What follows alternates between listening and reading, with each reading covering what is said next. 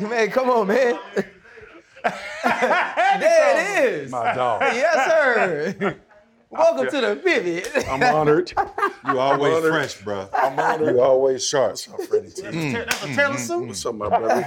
That's a Taylor suit. You know my dog been intermittent fasting. Yeah, so you know when you're big, you can't go to the regular store. So Hold up, you on that good healthy shit? You intermittent I fasting? am, man. I am. It's a struggle, but it's working. How much weight you lost? 16.8? I've lost 42. You try to be fine. Yeah. I stopped eating meat, pause for a minute, but Yeah? 8 months. I stopped eating meat for 8 months. How it felt? One time, I felt good, but one time in New York, the vegan option was 50 minutes away on Uber Eats. Nah, I gotta get gotta And the chicken wings were 15 eat minutes. some protein. I said, I got to get that protein. I feel you. And that's when you started putting that meat back in your mouth, huh? Yeah, man. You know how I ride. It's Pause. okay. It was a joke. It was just a joke. y'all also too close. Hey, Y'all too close. that's my guy. That's my dog. First of all, man, hold on. Okay. Because you be interviewing this shit. Hey, see what he about to do? I'm proud of y'all, bro. Let me say that before we get it popping. I'm proud of what y'all doing. I don't say for the culture anymore, I say for the world. This is becoming global. Love so it. shout out to y'all for what y'all doing. I've been watching. I've been supporting. All right, that's it. I love it. We love it. Well, I mean, you know, a lot of times you got to come on and introduce people. I mean, it's obviously Chan, it's Freddie, I'm RC. Just Freddie? That's it? Yeah, I'm being nice today.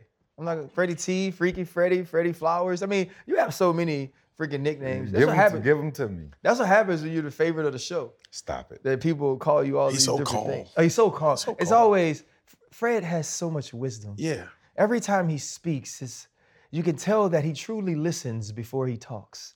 You know what I mean? I was like, get tired of it. it's like, it's I actually get true tired though. of it. You get tired of it? I get tired of it. But you My sitting with auntie, your but- legs crossed. See, that's the thing. Hey, He's confused. No. You see how Boy, I love you, boy. He's confused. See, but I have to you see how sophisticated I am? I have to be more of me, the more of him we get. Yeah. I have to scale it back. That's a good point. That creates the balance because he's going to always drive. Yeah. You feel me? All the people saying that, it'd be 60 plus. What? All the old the women wisdom. love Fred. It'd be old as hell. My aunties. Hey, Chan, give me Fred's number. I was like, Fred, you 72. Your husband just died. Why you need to go, Fred? Why you need to go? She want to talk. She want to talk. Hey. Hold up, limitless. Take a stomach, got pinning it. I fought to hear to witness it. Get my people feeling militant. Way I'm feeling, get me up. On a mission, get me up. Knowing me, I got the key. Only vision I can trust. Limitless. Take a stomach, got pinning it. I fought to hear to witness it. Get my people feeling militant. Way I'm feeling, get me up. On a mission, get me up. So our viewers, first of all, thank you. Obviously, the DraftKings, our sponsor, also Happy Dad. We appreciate you guys. We got the big Swagu on. I mean, he's Marcus Spears to some people, but as he's risen to fame on ESPN, become one of the brightest stars on any network covering sports, you know, the world knows him as the big Swagu. It gets a little slimmer Swagu now because he's intermittent fasting. You know, this is Freddie's line, but since I usually start the show, I always tell y'all, man, this is a show, this ain't a podcast. And what we know is that, you know, anybody can podcast, but not everybody can pivot. And that's what we're going to keep doing. I think, man, this is one of those shows you get really excited about because you could do it so many different ways. There's people who get an opportunity to see you now and what you've grown into that understand the knowledge you have about speaking about sports or other things that are involved in culture or that are happening in the current news. But it's a story that got you here. Swagu wasn't always this. Like, I remember the kid that came my junior year. That was the big time freshman tight end, big time hooper, top 50 player in the country. And you know, Channing. he was. My dog averaged like He could 30. play? Yeah, he averaged like 30. Oh, okay. That was skinny swag. He can though. play. That was little swag. That was little swag. That's how the old school asked you. He can play. Yeah, that was little swag. You know, swag, when you look at where you are now, Yeah. when you growing up in BR near Southern's campus, was this what you expected to be? No, man. No. I tell people all the time, you can't expect this, right? My grandmother actually, when I was born, spoke over she told my mom I was going to be a preacher. And I didn't, you know, my mom say that all the time. Shout out to Irma. But I didn't know what that meant. And the one thing growing up where I grew up in Louisiana, man, my mom used to always tell me, and I took it for granted, boy, you got to know how to speak to people. You got to know how to talk, right? Have a conversation. So as I look across any job, right, that I could have had or any path I could have led that could have led me to anything, like I feel like this is my calling. Football chose us, right? Like we were big, we were usually the best kid on the team, we had the right mentality. So you see that path early in life. Like I knew I could probably go to the pros my junior year in high school. Boring, I kept doing whatever. But what I'm doing now, man, it's my calling. I tell people that all the time, it's my calling. And, you know, it's funny, man, because I just starting that SEC network at ESPN and then what I'm doing today, personally, you see a progression, but you still want more, you know? And I think for me, man, I try to keep that levels me, right? We both had we all had careers, and we had careers that we really could choose what we want to do. But I think sometimes, man, your calling just called you. Right. Yeah. And I think that's what I'm doing now. So, you know, the success and stuff, the attention, all of that, cool. But it's been a mission since I got into this arena, man. So it's paying off for right now. But Swag, you so humble with it.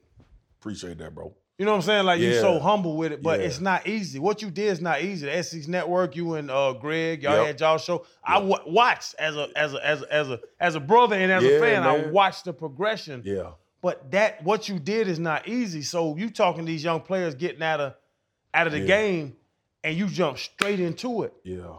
Like you acting like it's easy to do what you did, bro. It's not easy to do what you did, because if it's easy, a bunch of motherfuckers would do what you did. You right, Chan. And I think, man, you know how we are, bro. Like, it's so many people it take, though. It ain't about getting yeses, it's about getting the right one, right? It's about, like, my wife and my sister led me to television. I wanted to do radio. I remember when you was doing radio. Yeah. And that was my goal. Like, I'm going to do Dallas radio. And a lot of people don't know this, man, when I went, because everybody see it now, right? They see you on the network, they see you a lot. Dude, I interned at the Dallas Morning News. You still got the newspaper. card? The ID card you showed? Yeah, for $2.75 an hour. This was after your This pro after career. I finished playing football. $2 and how much? $2.75 an hour. Wow. I interned at the Dallas Morning News because for me, bro, it was really about, you know, I'm super transparent. I went through a period of depression when I retired. Like, I didn't know what to do. Man, when you start playing football at 6 years old, you know every year your calendar what you gonna be doing. And y'all know this, when your career ends, it's abrupt. Ain't nobody escorting you out. Right. It ain't no programs for you to go to help facilitate your mind around, you know, what you gonna do next, and a lot of us come out unprepared. But for me, man, I kind of wanted to just throw myself into that. And being in Dallas playing for the Cowboys helped tremendously, bro. But to your point, Jenna, I had to humble myself, bro. Like I wanted to earn where I'm at right now. Like, I wasn't no Pro Bowler, All Pro. I didn't have the resume to just say, hey, I'm Marcus Spears, hire me. I wanted to earn it. So I felt like I had to take my necessary steps, like not everybody's else's, not young people that's asking me how you get into this. I had to take my necessary steps. And I think that part leading up to where I am now, man, it's a blessing, man. But I've always said, bro, when people look at me, I'm just a reflection of the people that cared about me. And that's what keep me humble. Yeah. Like, to be honest with you, I take credit because of the work that I do. Yeah. But ultimately, bro, like, it took a lot of people to get me here, man. Like, a lot. So much just went through my mind, man. And, you know, you mentioned your grandmother saying your calling was potentially being a pastor. And then you spoke about your mom. And then you talk about being humbled. One side of that for me is, you know, we're in an environment where a lot of these young kids, they see a lot of us and they see superstardom and all of this, and they try to get there, you know, so fast. And they try to put the shine before the grind. But I think that most of these kids these days are entitled, right? Or they have that mindset, and they don't necessarily think that they should be as humble as you were. You have to pipe that down a bit. But when I see you, I always see the cross right here on the side of your face. Yeah. You're talking about being humble. You're talking about your grandmother mentioning you about being a pastor. I want to talk about your faith and your belief. Yeah. You know, and the fact that you're no nonsense. Yeah, when I see you on TV, you're transparent, you're straight to the point, and no nonsense. That foundation, speak to that. Man, faith for me is, dude, I trust God, bro. Like, it's simple for me. Like, we in a time now where religion and what your ideologies are gotta reflect mine, or we disagree and we don't like each other. And we don't have no discourse. I believe in God. God been the one constant in my life. Mm-hmm. I know that if I live long enough, I'm gonna see people I love to death die. Mm-hmm. I'm gonna see them go away. My grandmother passed 3 years ago now. And you know, you don't imagine life without them. Right. But after we had the funeral, the next day I had to wake up and figure it out. Right. You know what I'm saying? And for me, that's what faith is, bro. Like, and honestly, like, not pushing it on people, that's what has sustained me. Like, my belief in God, I wake up every day thinking this: how much did you keep away from me that could have killed me? That's how I think.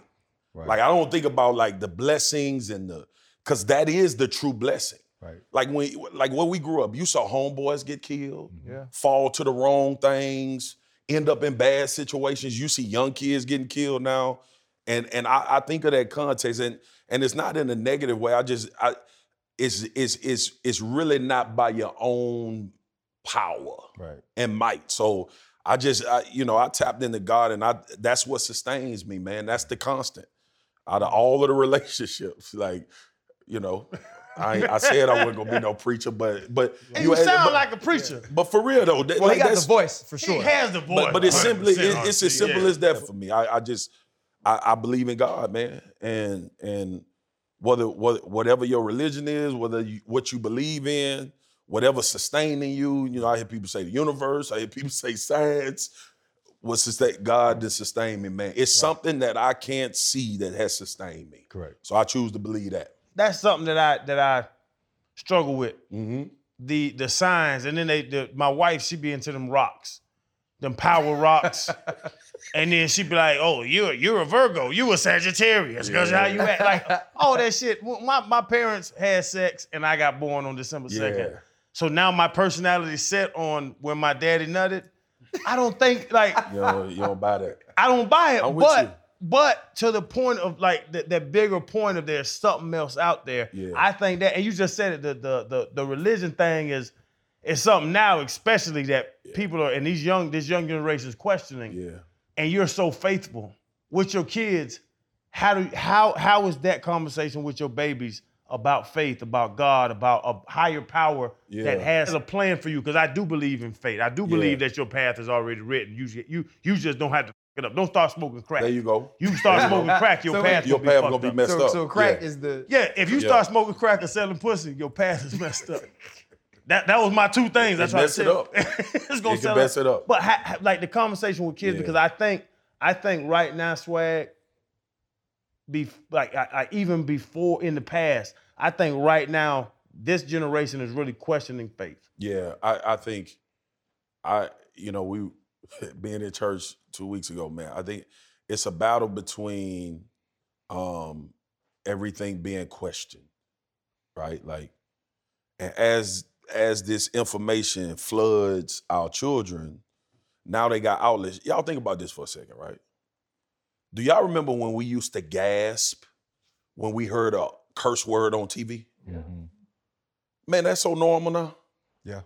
Like, my mom never played a song with a curse word on it, right? So as it has evolved into the society we living in now, I think kids are being pulled to what they can see, touch, and feel. And we were more driven by faith, right? And you got to realize, bro, like, we came out of a generation where our people literally didn't have rights. Mm-hmm. You know what I'm saying? Well, Jim Crow was 1963. Exactly. Like, my mom was living during Jim. So all they had was faith. Yeah. And I think that pressed upon us. And even as an adult at 39 years old, I had to get back and ask questions. Like, what is this really about? So That's why I'm always like, with my kids, man, like I teach them the constant. Like your mama gonna die. Your daddy gonna die. I don't know when the time is. I don't know what's gonna happen. I'm gonna impart everything I can impart on you before I check out of here. And that's not by my plan, that's not by your plan. But if you want something to hold on to in case everybody leave, Yeah. you know what I'm saying? In case you find yourself in a situation, you in the middle of nowhere, are you gonna choose God or are you gonna choose to go crazy? Because it's a lot of situations where we know by our own might we can't handle. Right. Like we know that. Right. We know it's things that we can't handle, and we've actually seen people come back from it. It's something sustaining you. So that's what I teach my kids. And that might not be something for every parent, but that's what I teach my kids, and that's what I talk to people in my circle about.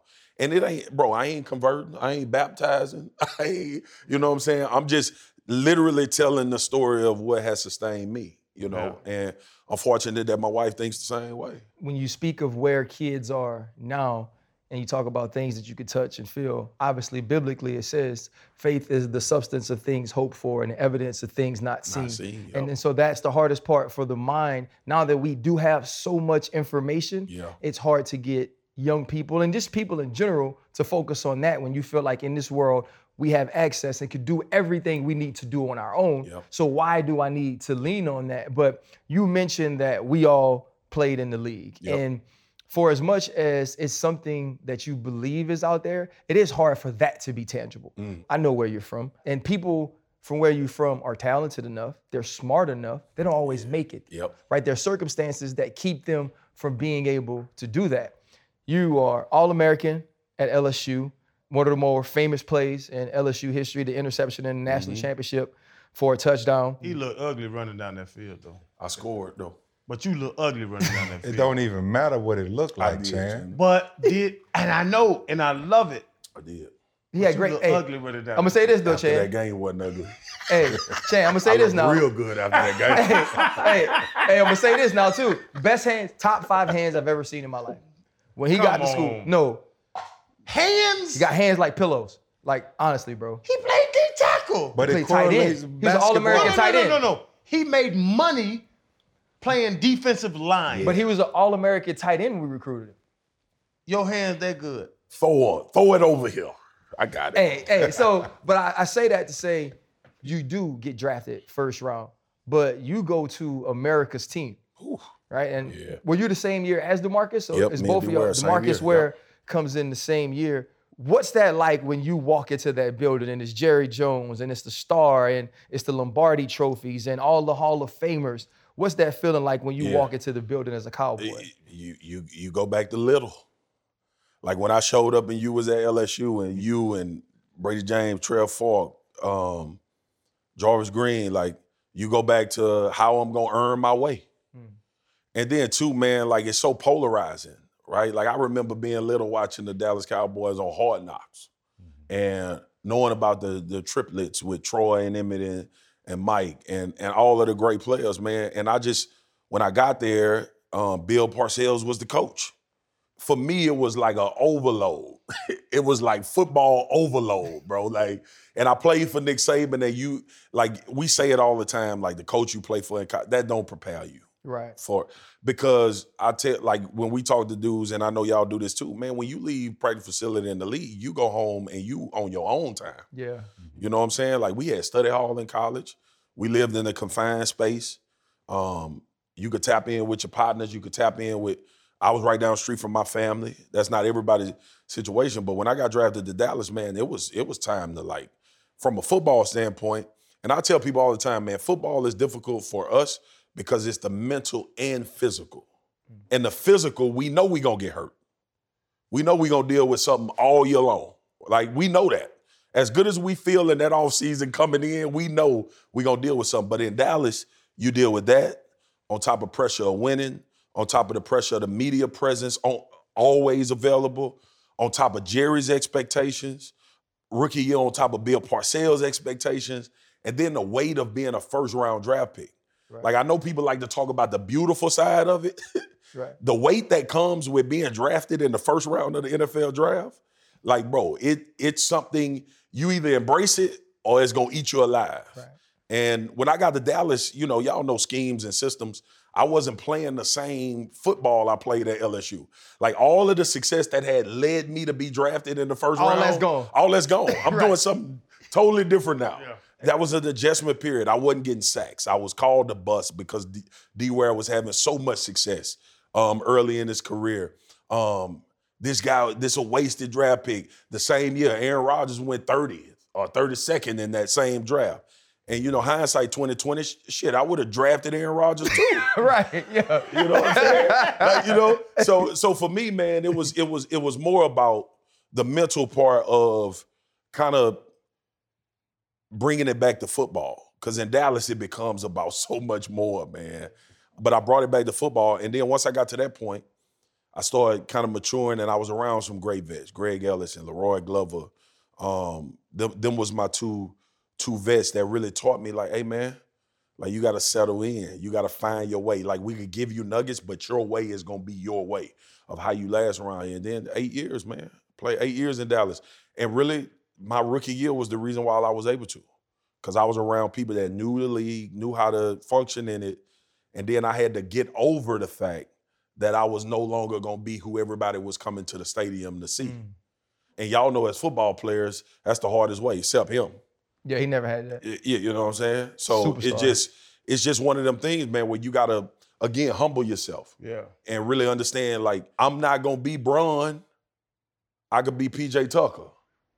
I could be Pat Beverly. Like, my role can be as important to the whole thing as opposed to being so important that I want everybody to recognize me for what I'm doing. But Swag, that's tough though. It is, like bro. Like RC was just saying, bro, All-American high school, All-American in college. Yeah, I'm the same way. Yeah. I was in that 05 I know, draft, I but know. I went way behind all of y'all. It's okay. You were 20. You ball, though. I was 70. You ball. Yeah, we did it though. Yeah. But bro, like, do you ever look back? Because I look at stuff, and Mel Kiper, Yep. sack of shit. You hate Mel? I hate Mel For because the- he told for me the I'm draft? going top. I'm going first round, and I end up spending I got $1 million credit line. Well, that ain't Mel's fault. That's Mel's No, fault. it ain't, Channing. Swag. He told me I'm going first round. I looked at the first round and said, I'm gonna make $8 million. I can get $1 million credit line. I'm good. And I went and spent $370,000 before I got a penny. That ain't Mel's fault. That's Mel's fault. Dumb. That's you. But to that point, you go first round. Yeah. You get that Yep. acceptance. But like you just said, that's what posed me, or what I wanted to ask a question about, was the pressure of being a first rounder. You're set. You got money. You good to go. What's the pressure there? Like, what are you talking about pressure, bro? Bro, you set. You start. You gonna start if you're a first rounder. I'm gonna tell you this, bro. You know this, and Fred know this, and RC know this. The pressure of success is way harder than the pressure of not having nothing. Like, as you get older, you start realizing, like, because when I say pressure, it comes from the expectation of what you're supposed to be in everybody else's eyes. And then you internalize that.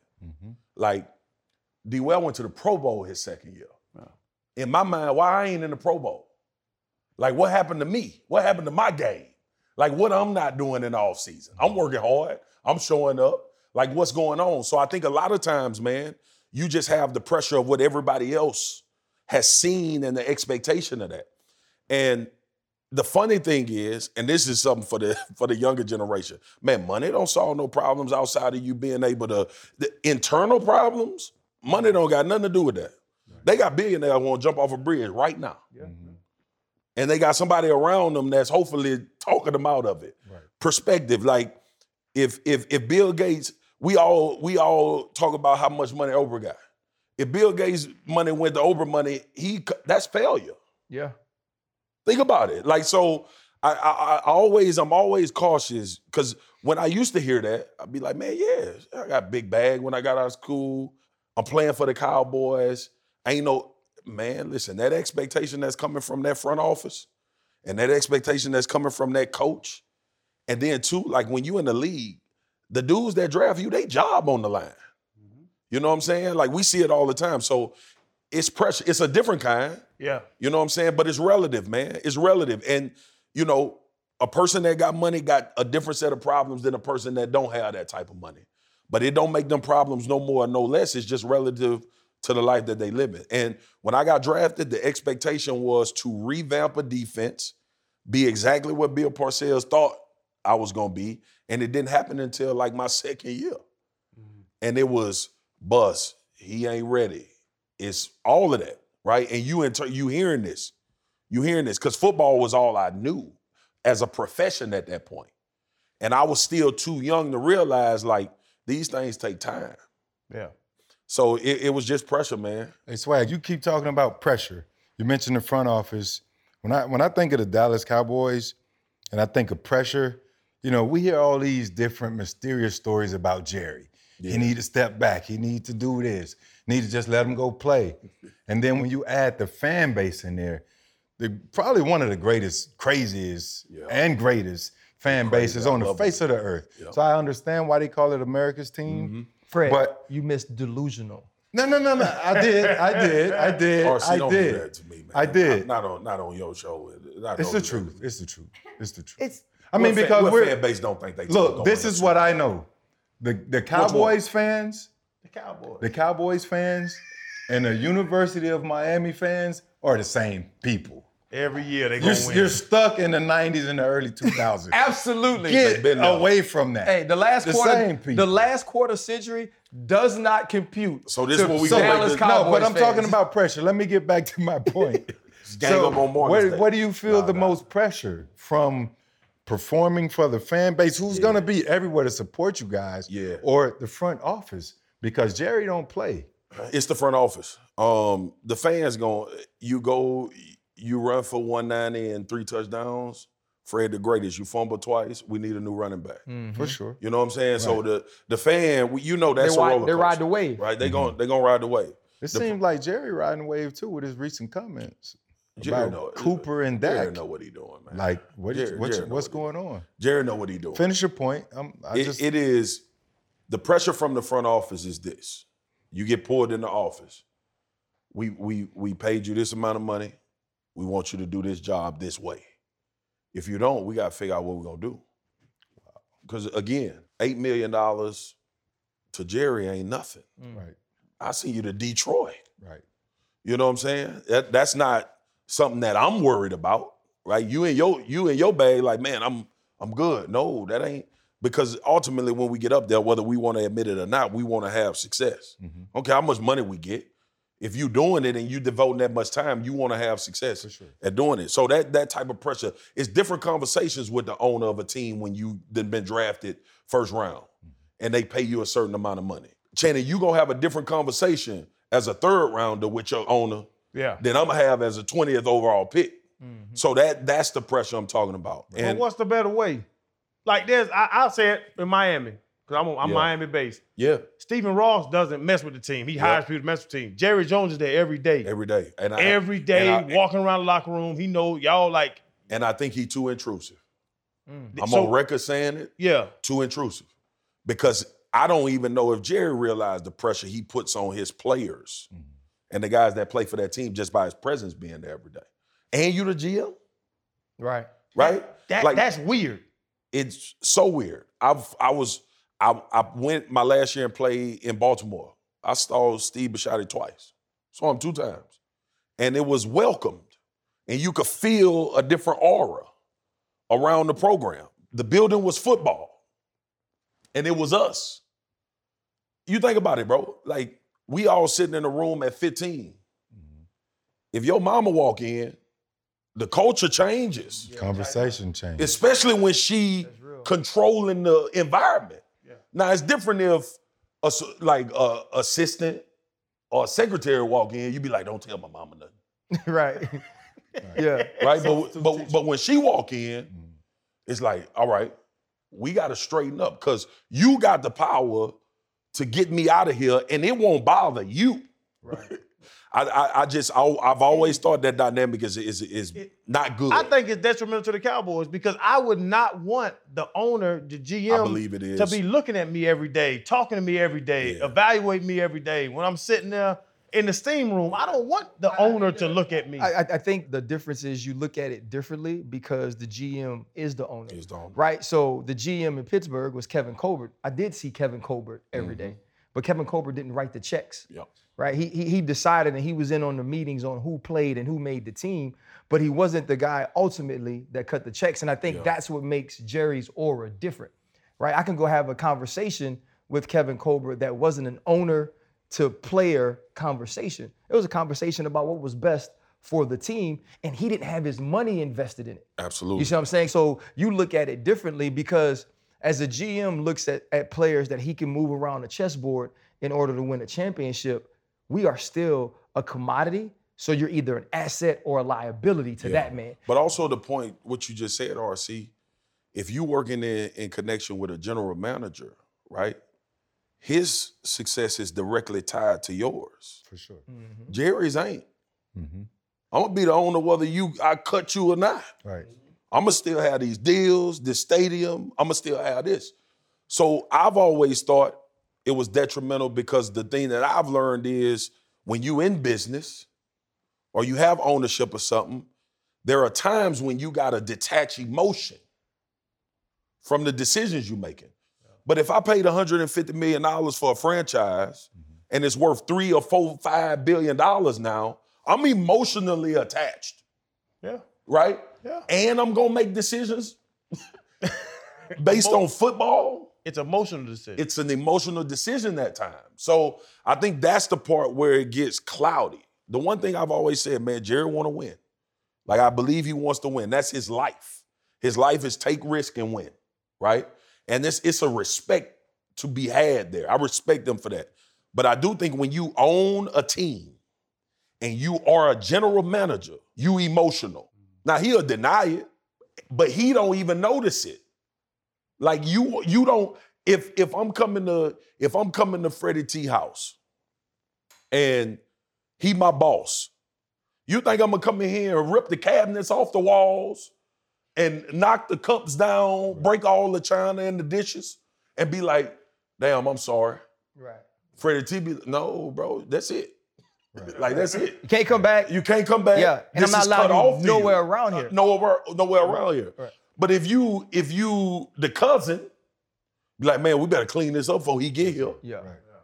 Download the DraftKings Sportsbook app now and use promo code DEFENSE to get $200 in free bets if your team wins when you place a $5 bet on any football game. That's code DEFENSE only at DraftKings Sportsbook, an official betting partner of the NFL. You're talking about Jerry and, you guys being America's team. There's this very sharp edge you have to walk when you are a former Cowboy and you're on TV because you guys are so popular. Yeah. And it's a topic, whether you guys are winning or losing, the Cowboys are in the A's. And now you look at this team that Jerry has put together, and you thought you put it together in a certain way where Dak Prescott is the franchise star. That star is out.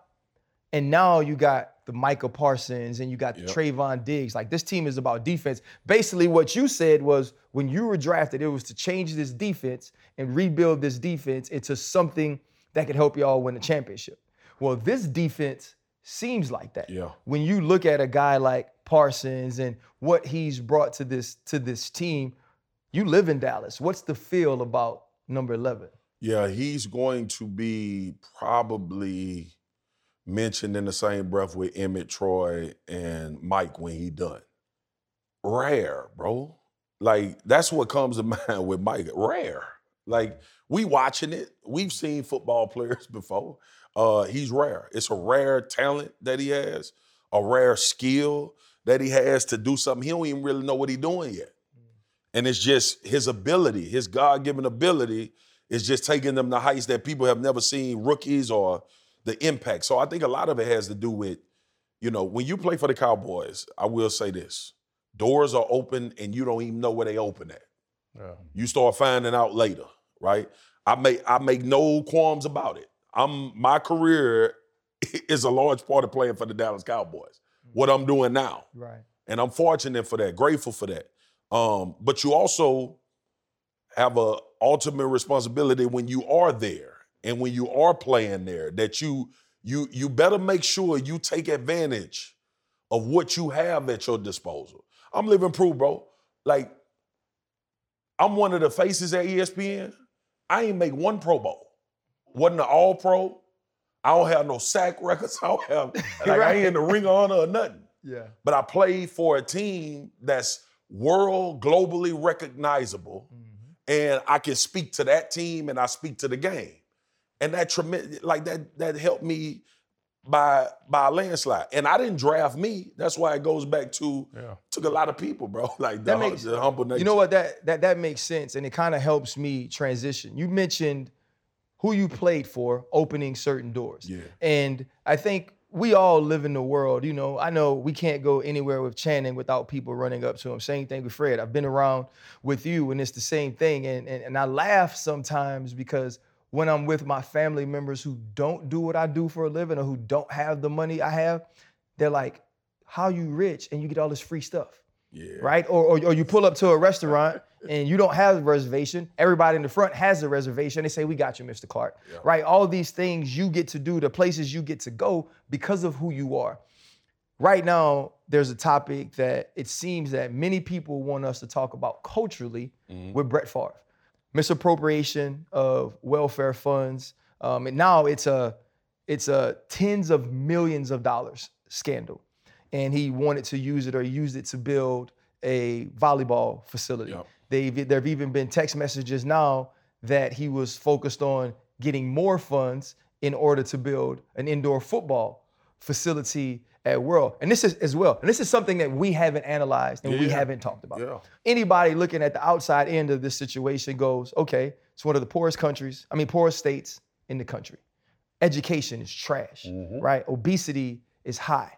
You have all of these things going on, and you're pulling money from the most underserved and from the people who need it the most. And you're pulling that money for your own, right? But that's because of the rooms he can be in. That's because of the conversations he could have, the text messages he could send. To do that as a millionaire, you are a scumbag, right? To do that as a millionaire, you have lost the heart for the people or you never had it. Now, I never watched Brett Favre play football or do anything and said to myself, I think he's a great human. But you never think people will do this when they don't need to. But for us, it's been, you laughed about it. I got called a coon because when they asked me why we didn't talk about it, I was like, because I don't really care to analyze what Brett Favre was doing. It has nothing to do with the current and present time of football. Absolutely. He's not playing on a team. He's not going to hurt an organization. This is not going to be a black eye to the NFL. There is nothing for me to say, and I already feel how I feel. But when you look at the pressure that's put on you now with this job that you've earned and that you've worked for, that people feel like this is something you should speak on. Culturally, this is important. How do you answer the question when they say, why haven't you talked about it? Because I ain't fighting they battles. Like, you know me, RC. Like, I love our people. But I ain't about to get on TV to fight no battle. Like, I ain't. The things that I feel like are necessary to talk about that pertain to what we are talking about or infiltrate the sports arena that's relevant and current, I'll talk about it if I want to.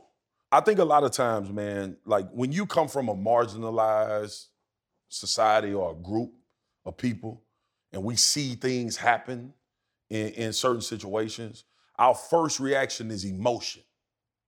And that's fair, right? And I've had to grow a little bit not to discount the emotional part.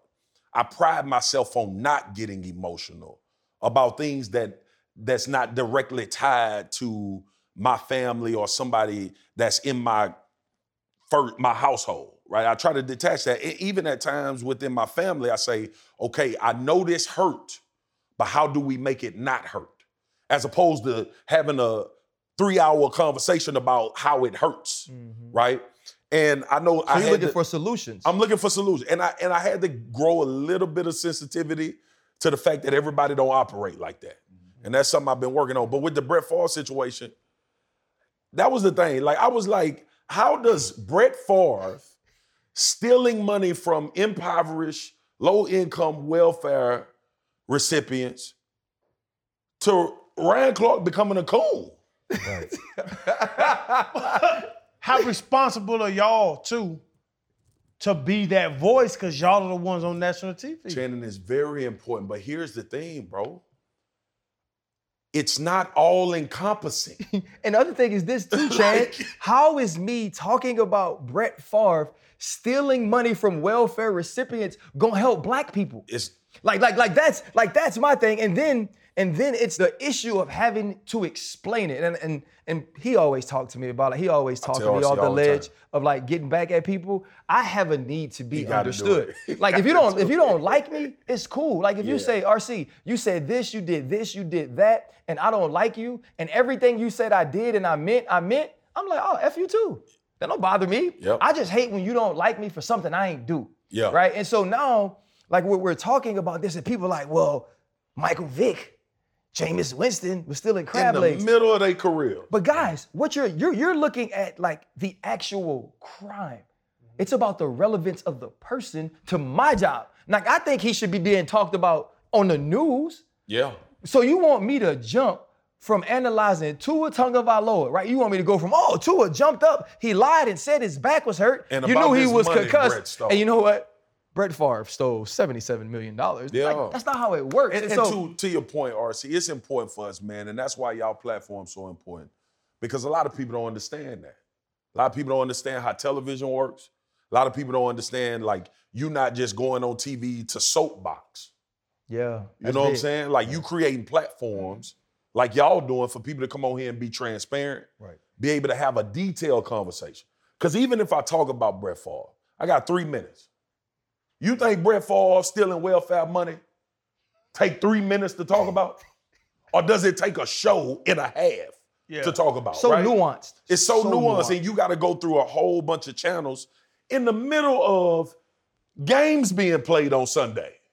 Yeah. And everything that's transpiring in the NFL. So I just, sometimes I got to like take a step back and I be trying to tell RC, hey, bro, like I text him off the side, hey, man, let them people talk. Let them people say what they gonna say, man. Most of the time, it's blacks calling blacks coons. 100%. That's what it was. Yeah. But there was an incident that happened where Eric Bieniemy dove into Patrick Mahomes. You know, and then Shady McCoy, he made a comment saying, Eric Bieniemy is so bad. You're so bad. That's why you don't deserve to be a coach in this league. Do you know how hard it is as a black man to become an NFL coach? Bro. Why should another black man put gasoline on that topic? We're talking about black 100%. On black crimes all the time. 100%, dog. I think that comment was unnecessary by Shady, and it was a grab, in my opinion, because I've never been in that organization. Yeah. And people say what they say about EB, about why he's deserving and why he's not deserving. But as a black man, as a man who I am taught to mind my business. Yeah. Right? This is my business now to speak on certain things, but there's a way to do that. Man, Freddie T, to your point, I'm not saying nothing detrimental to no man that the world don't need to know. That's why if that's your personal experience, it don't matter. Correct. Me and Perk do a podcast together, me and Kendrick Perkins. And Draymond called him a coon. Mm-hmm. And I'm sitting on there like, bruh, what does this do? Right. For you to divulge this publicly and start this discourse, what does this accomplish? Right. Other than you being emotional. Correct. About a run-in or a situation you and EB had, or run-in in a situation that you and Perk had. I don't operate like that, bro. RC will tell you all the time, we have a bunch of conversations. RC, man, look, folks can write what they want to write about me. Lie if you want to. You know the truth when you putting this ink on the paper. You know what's going on for real in your heart about what you saying, the type of stuff that you spewing. And I think for me, man, that's how I deal with it, bro. Like I care about black people. I care about people though. Mm-hmm. Right. The overall arching statement is, I care about people. Mm-hmm. I want to be around good people. For sure. If your skin lime green and you good people, I'm cool with you. I love them avatars. They were so fine. They wasn't lime green. They were blue, but that Zoe Saldana, man, her avatar was fine. I'm just bullshit. But what's a coon? No. What's a coon? It's a derogatory term that started. But what is it? Like, because you got upset, RC. No, I didn't actually. Not upset, but like, we talked about it. Yeah. The thing was this, being called a coon. It was funny. What? That's funny to me. It's funny, but that's actually funny to me. What's a coon? So what's happening? I call my homeboys. I be like, that's my H-bone coon. And I've heard people look at me like they'll sit back and be like, because I said the word coon. That's old school. That's an old school. H-bone coon. Yeah, that's my H-bone coon. That's my ride or die.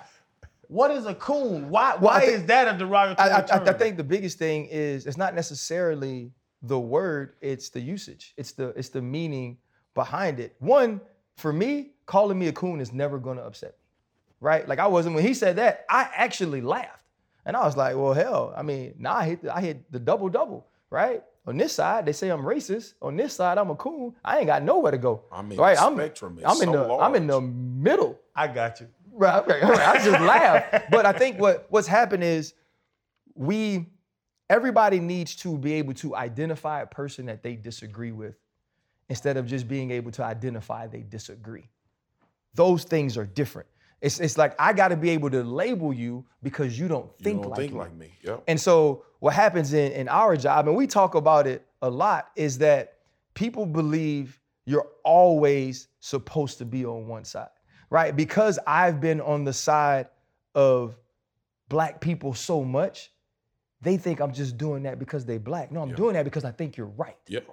Right? But you ain't always right. And when you are not right, I don't have to jump. I'm not going to jump out here and poke my chest out for you because when you are, I need to be able to have some sort of truth to what I'm saying and people not always saying Ryan's just jumping over there. Like the same thing with EB.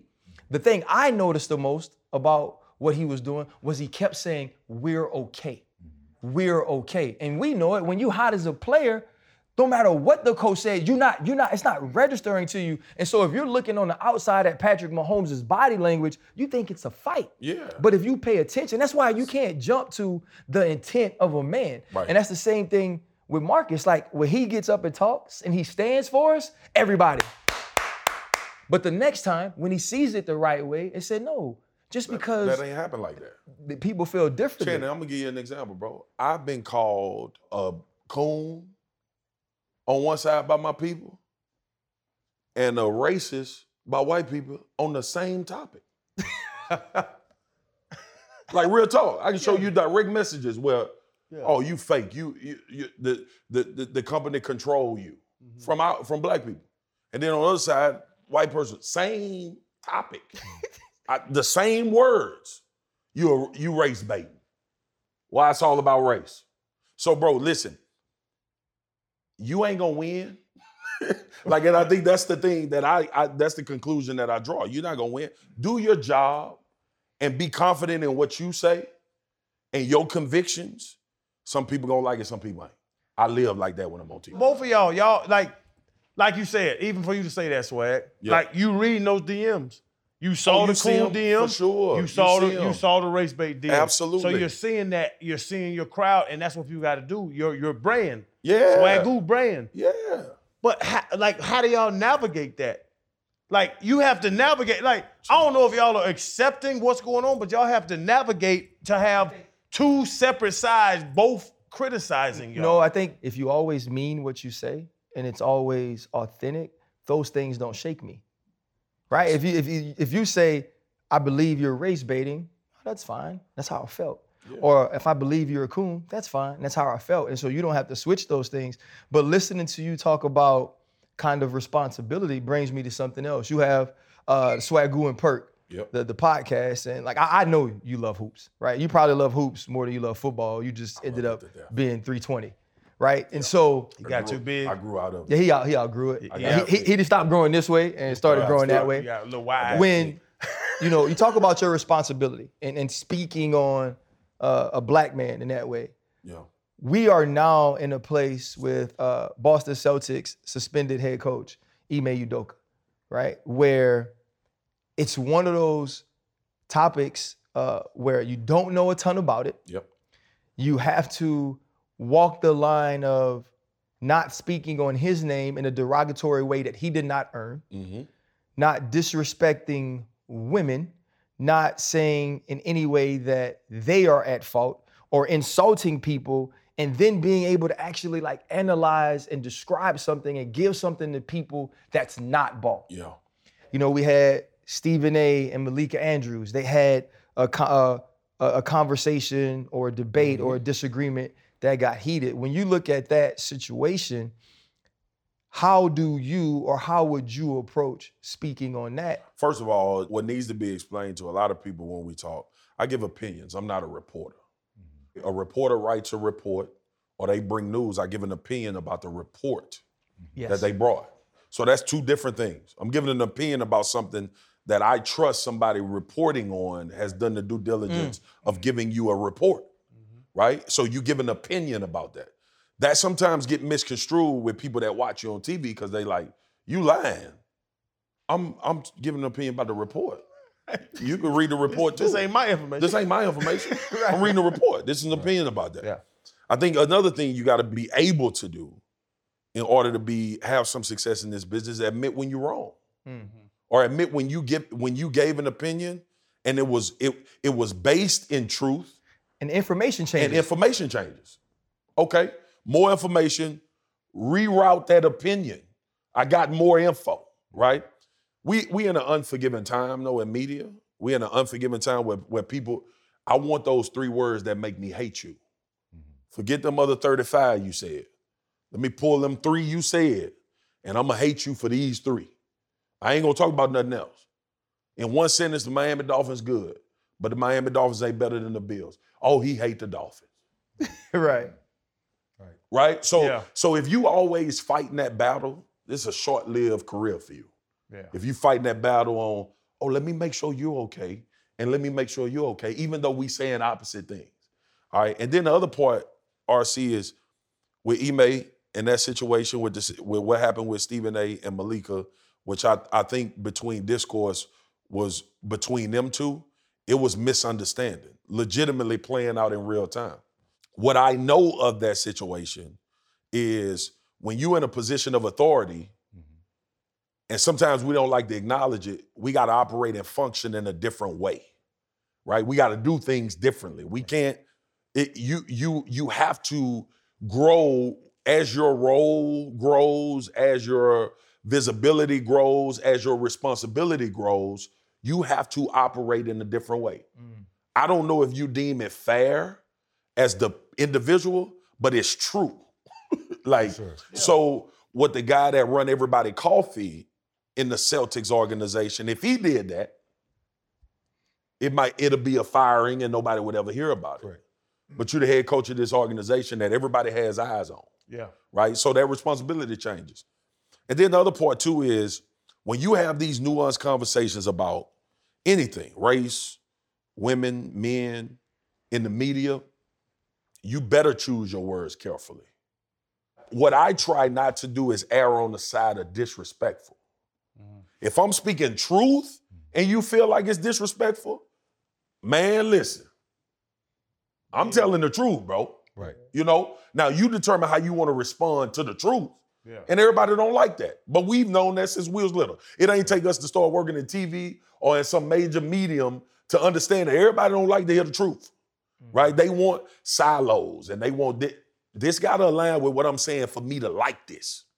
That's where we are now. So I think that overall situation, Ime Udoka, you the head coach of the Boston Celtics, you can't do what you was doing.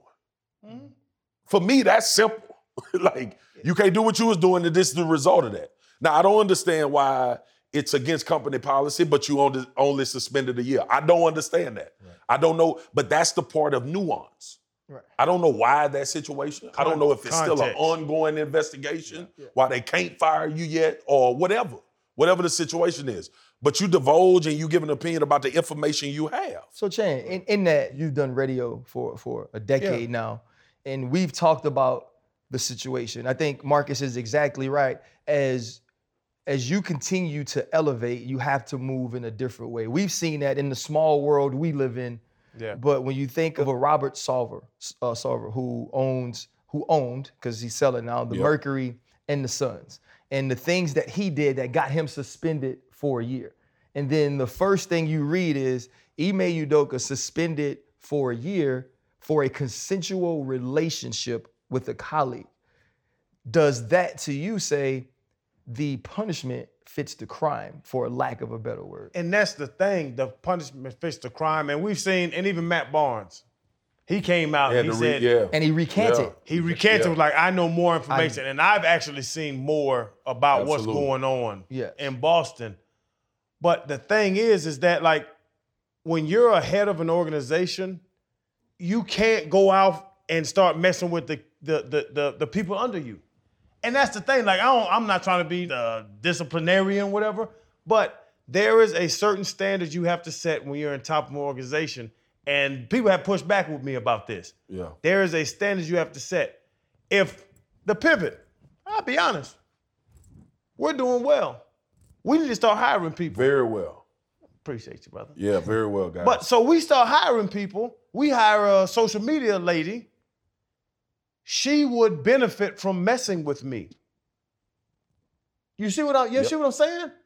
As the head coach of a basketball team, you have to figure that out and see that you can't mess with these ladies in this building, because you can take that as they're trying to better themselves and better their career. Your mortgage is attached to me. Yep. Position of authority. And that's what it is. And they're like, hey, man, Udoku, I can't say this motherfucking name. Udoka. Udoka. I don't know none of this. I'm country. I know it. Yeah. But I'm looking at it, and people like defending them. I'm like, I don't care how much further it goes, but when you're in a position of power, you can't mess with people that are down there, because RC, their mortgage, their lights, their water bill is attached to you liking them.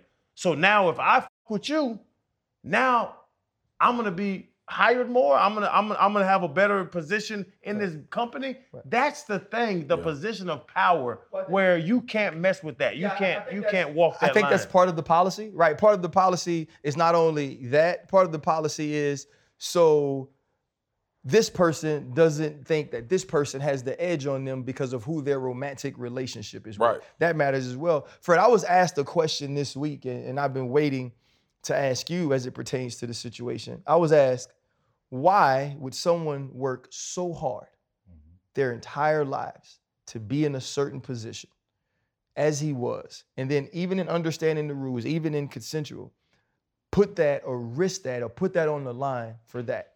And I forget what movie I was watching, and for lack of a better word, it talked about all of the kingdoms, all of the great organizations, all of the great men that were brought down by sex, brought down by women, brought down by vagina. When you look at that situation, do you sit back and wonder? It's the right word to use. Swag. This motherfucker said vagina. Yeah, I'm glad he did, Chan. I love you to death. Go ahead, RC. I love Chan. You know what I'm saying, He Freddie ain't gonna T? say the other word, Chan. Go ahead, man. When you, I love this. it's a serious situation. It is Man, very bro. serious. What are you saying, vagina? Like, That's what who it says- is. Nobody sits around and says vagina. Yeah, adult people do. My Chan. bad, Swag. I'm sorry. Anyway, Appreciate you watching. Okay, Out I got you. Freddie T. Let's Anyway, keep the vagina conversation going. Freddie T. When you look at that though, when you think about the position you're in, and now you make this decision, which isn't illegal, right? But it's against the rules that allow you to keep your job. And for a man with a family, now putting yourself at risk to be exposed in that way and for them to have to deal with that. And I was asked, why do you think people do that, not just him? You know, that's the craziest thing, right? But this whole entire situation, Channing said he doesn't even know how to pronounce his name. And earlier I said, I want to mind my business for the simple fact, I don't even know how to pronounce his name. So why should I even be speaking on it? But in this arena, in this platform, I have to, right? That's the biggest mystery to me. Why did he put himself in that position? Yeah. And that will continue to be the biggest mystery to pretty much for majority of the people that are invested in this outside of the sports arena, because you insert, you know, the one of the most beautiful actresses that we grew up having crushes on, and Nia Long, that changes the whole entire conversation. And that brings up the question even more, why did he do it? Yeah. Look at what you have at home. You know, and then I was gonna ask you, Swag, you know, you have public-private, you have sports arena, and the people that don't care about sports, but they love movies. They love their black queens, right? I wanna know how many people that have been included in this, what's the percentage of people that are invested in this because he was Nia Long's fiance or 100%. boyfriend? That's a whole different, that's more legs. What did, who was it, Vic? I think Michael Vick said, don't get a table legs or don't let it grow legs or something like that, the chair legs, it's grown additional legs because of who was involved with it. Yeah, man. Outside of what he is. It is absolutely relevant to black women, right? And a long history of them being treated wrong, marginalized, not just by black men, right? Just in general. Correct. And then two, the one thing we've always kind of connected on was love. Mm-hmm. As an overall community, like we choose who our sisters and our cousins and my uncle is that we attach to, right? Everybody calls Shannon Unc. Mm-hmm. That's the relativity of how they view that relationship. And I think to your point, when you start talking about Nia Long, Nia was family. For sure. Like best man, Love Jones. We like that's a gravitational pull to somebody that was representative of not only success, but a successful black woman. And she's been a staple in our community for decades. So for them, it was more about you hurt our sister. For sure. Our cousin or the woman we grew up with, you know, and put on this pedestal and we respect and admire her for what she's done. So I think a lot of that comes into play. And honestly, Freddie T, it goes back to what RC asked you. The reality is, bro, we visible. Mm-hmm. And we can't operate like everybody else operate. That's the reality of it. But also the reality is we do. That's the reality. You know what I'm saying? It's always gonna be a bigger story. It's always gonna be a polarizing situation when one of us, if your partner get a ticket, it's like, dang, dude got a ticket in Jacksonville today. Right. Freddie T get a ticket. What was he doing? How fast what was he in going? The car? How fast was he going? What was the interaction like? But Swag, why are y'all so taken back that somebody cheated on a famous person? None of us are. I was gonna say, because I use your word. What's the best vagina? New vagina. I'm married. I love my lady. I do too. I told my wife ass up last night before I flew out. I don't want no new one. Wait. Why he said it and everybody just looked at him? Yeah, I don't want because no new one. everybody got scared. I'm gonna say it. I don't want no new one. I'm fine with the one I have. But that's it's the thing. great. I wanted to ask you, Swag. Do they run up on you? Females? But you big fine. You Swagu, like you got swag. I gotta love you to death, bro. You know you my you thick. Thick. Man, do they run up on you? The reality is, yeah. Because a flight attendant gave me her number on a napkin the other day. My wife has been a part of sitting at tables when I've had conversations with my partners. And I'm transparent on TV, I'm transparent at home, right? And this me. Like, I don't know how to go on TV and be something else. That's who I am. And I tell my wife all the time, I don't cheat because I don't want to. Not because you fine, or you the mother of my kids, or I'm supposed to have this level of respect for you because you my wife. All of that matters. That's a part of the equation. But the reality is, I don't want to. Mm-hmm. That's where I am. And you being happy about that and you benefiting from that is great. But if a man is getting married or if a man getting in a relationship and he think that woman is gonna stop him from cheating, Beyonce done been cheated on and Halle Berry done been cheated on. Mm. If them two people get cheated on, anybody can get baby, you don't look good enough to not get cheated on. It ain't no job you got. It ain't no amount of money you got. Yeah. You better hope and pray that your dude is done with that. Yeah. Like, that's it. And I tell my wife all the time, we had these conversations in front of my dudes, and I got partners that's wow. You know what I'm saying? But for me in my house, like, I don't want to. And, you know, I'm sure my wife is in that. I'm sure it's like I don't want to break her heart. And like, we got kids and I want to set a good example. But the ultimate thing is, dude, I'm on the road Monday through Wednesday every week. Mm-hmm. I got plenty of opportunity by myself. I could say I'm in Connecticut where ESPN at. I could be in Manhattan. If you want That's the reality. But you know what I'm saying? Don't want to. And it was a time I did. Yeah. Like, bro, come on now. I'm not, you know me. These cameras don't mean nothing to me when it comes to truth. Yeah. It was a time I was. And over time, growing respect, having daughters, learning the dynamic of the relationship, and more importantly, not wanting to put myself in those situations. Mm-hmm. But I ain't finna preach that to you or RC or Freddie T or every dude that I come in contact with. It's on your time. How you feel about that? I cheat on my wife with myself. I'm my own mistress. I think she would prefer that. Hey, Swag, man. I think like the cool part about things that y'all hit on, I think is one thing. Part of our culture is to have quote unquote relatives, uncles, cousins, sisters, brothers that aren't our blood. Right. That we adopt and that we hold close because of what they mean to us. And I think that was a lot of when, you know, Freddie T was speaking on Nia Long and also the way that you spoke on. I think the other piece of it is too, is that people, no matter what position they are in, are going to do what they feel at least fulfills them in the moment if they're not paying attention to what it means in the long run. In the long run. And I think that happens. But my question for you, and this will be the last one, this is usually Freddie T's question. You know, you mentioned your wife and you mentioned family. You mentioned that this is your calling. In order to get here, in order to get to this place where you can say, I feel these ways, but I don't have to impose them on other people, or to get the opportunity to be yourself and be transparent on TV, there had to be a decision or a moment or something that happened in your life that was the pivotal moment that got you here. Yeah. If you could go back and point that one thing out that helped make Swagu, what would that be? I'm gonna get real with y'all for a second, man. My sister was my hero growing up.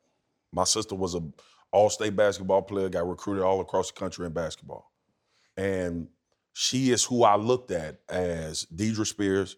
She is who I looked at as my hero. She was my first motivation.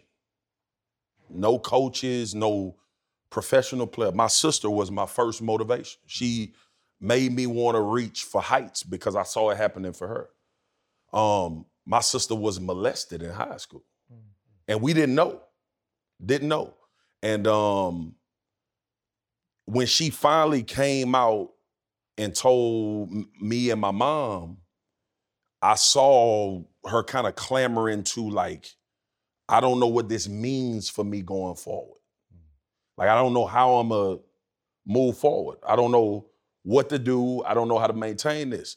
And this was at a time when Black people didn't go to therapy. Mm-hmm. This was like, we gonna handle it. We gonna love you. We gonna hug you. Hugs and love ain't gonna fix that. That brokenness that she felt. And it's funny, man, because I talk about it, and she knows that I talk about it. Her ability to look at life positively tells me, man, you ain't got no reason to walk around here slumped over. Mm-hmm. Like, she grown, got a daughter. She a police officer in Bedford, Texas. She's gay. She's married to Stacy, who I love to death. And my sister picking herself up off the mat and being who she is, unbroken, positive about life, willing to give to people, and her energy, it teaches me every day. Now, she gonna cry when she see this, but it teaches me every day, like, bro, it's people out here dealing with stuff you ain't got no clue. Right. And they still going and thriving. And this was this close to me. Like my ace. It's this close to me. So, man, when you see me maneuvering, you ask me all the time, RC, like, bro, you just so positive. I done seen the worst, dude. Like, I done seen the worst in people, and I've seen somebody have to come back from the worst in a person being imposed on them, right? And my sister. So, you know, that's like the legacy of my sister is my motivation. Love it. And then my wife lost her mom at 13. And went to St. John's, left St. John's, went to Tyler Junior College, left Tyler. We met at LSU. I ain't never seen her one day make an excuse. We had a baby, she popped out, she started being a mother. She ain't never complained. Had another baby, popped him out, never complained. Had my little girl, popped out, ain't never complained. The people that are most important to me has given me no excuse not to maximize this thing. And that's what I live on every day. That's why I don't get on TV and feel like I need to appease anybody or I need to get people to like me. I genuinely do not care what you think about Marcus Spears. And I think it's my best trait. Right. You know what I'm saying? But because of that. And that moment and dealing with the aftermath of that was my pivot. I ain't never been through nothing like that. Right. And for her to go through that and still be my motivation to this day, still have a positive outlook on life, man, dude, I get up in the morning and I talk about football, basketball, and sports. And these people pay me handsomely.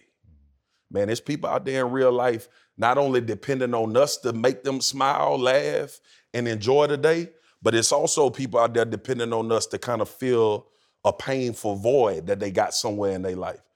I subscribe to that. I will try to do that. That's what I try to do. That's why I try to make people laugh and enjoy when I'm doing my job. First off, we like you. Ooh. So that's I like y'all too. that's first. I mean, I think, we've had this conversation about you sitting down with us for a long time. We want you just to sit down and talk life. Sometimes it don't always have to be about what got Swagu here, like just chop it up. And I think allowing folks to see that it's not just the laughs and it's not just being able to entertain, that there's so much depth into who you are is why we were very excited about you being here, man. And I think you're the best that's doing it. I text it all the time in the group chat, man. I think you have something that not many people have. And I remember to this day, you walking down the hall, telling me your plans and telling me that you loved it. And you was like, RC, what you want to do? I was like, I just like doing it. And you was like, I want to be a star. And you are more than well on your way, man. Appreciate you, my boy. I appreciate y'all having me, man. Yes, sir. Yes, sir. Love you to death. Love you, bro. Bro, you stupid too, man. People say vagina, bro. Oh, I Swag, man. Swag don't say vagina. He ain't say vagina. Bro, He can't help himself. Appreciate it, bro. Appreciate you, man. Bro, that's the actual Nobody name of it, says Channing. the word vagina anymore. It's 2022. No, not everybody's walking around saying the P word. That's a 1947 So what do you? So if you can't say vagina, Coochie. That is actually better than what I thought. Hold up, limitless. Take a stomach, got pinning it. I fought the head to witness it. Got my people feeling militant. Way I'm feeling, got me up. On the mission, got me up. Knowing me, I got the key. Only vision I can trust. Limitless. Take a stomach, got pinning it. I fought the head to witness it. Got my people feeling militant. Way I'm feeling, got me up. On the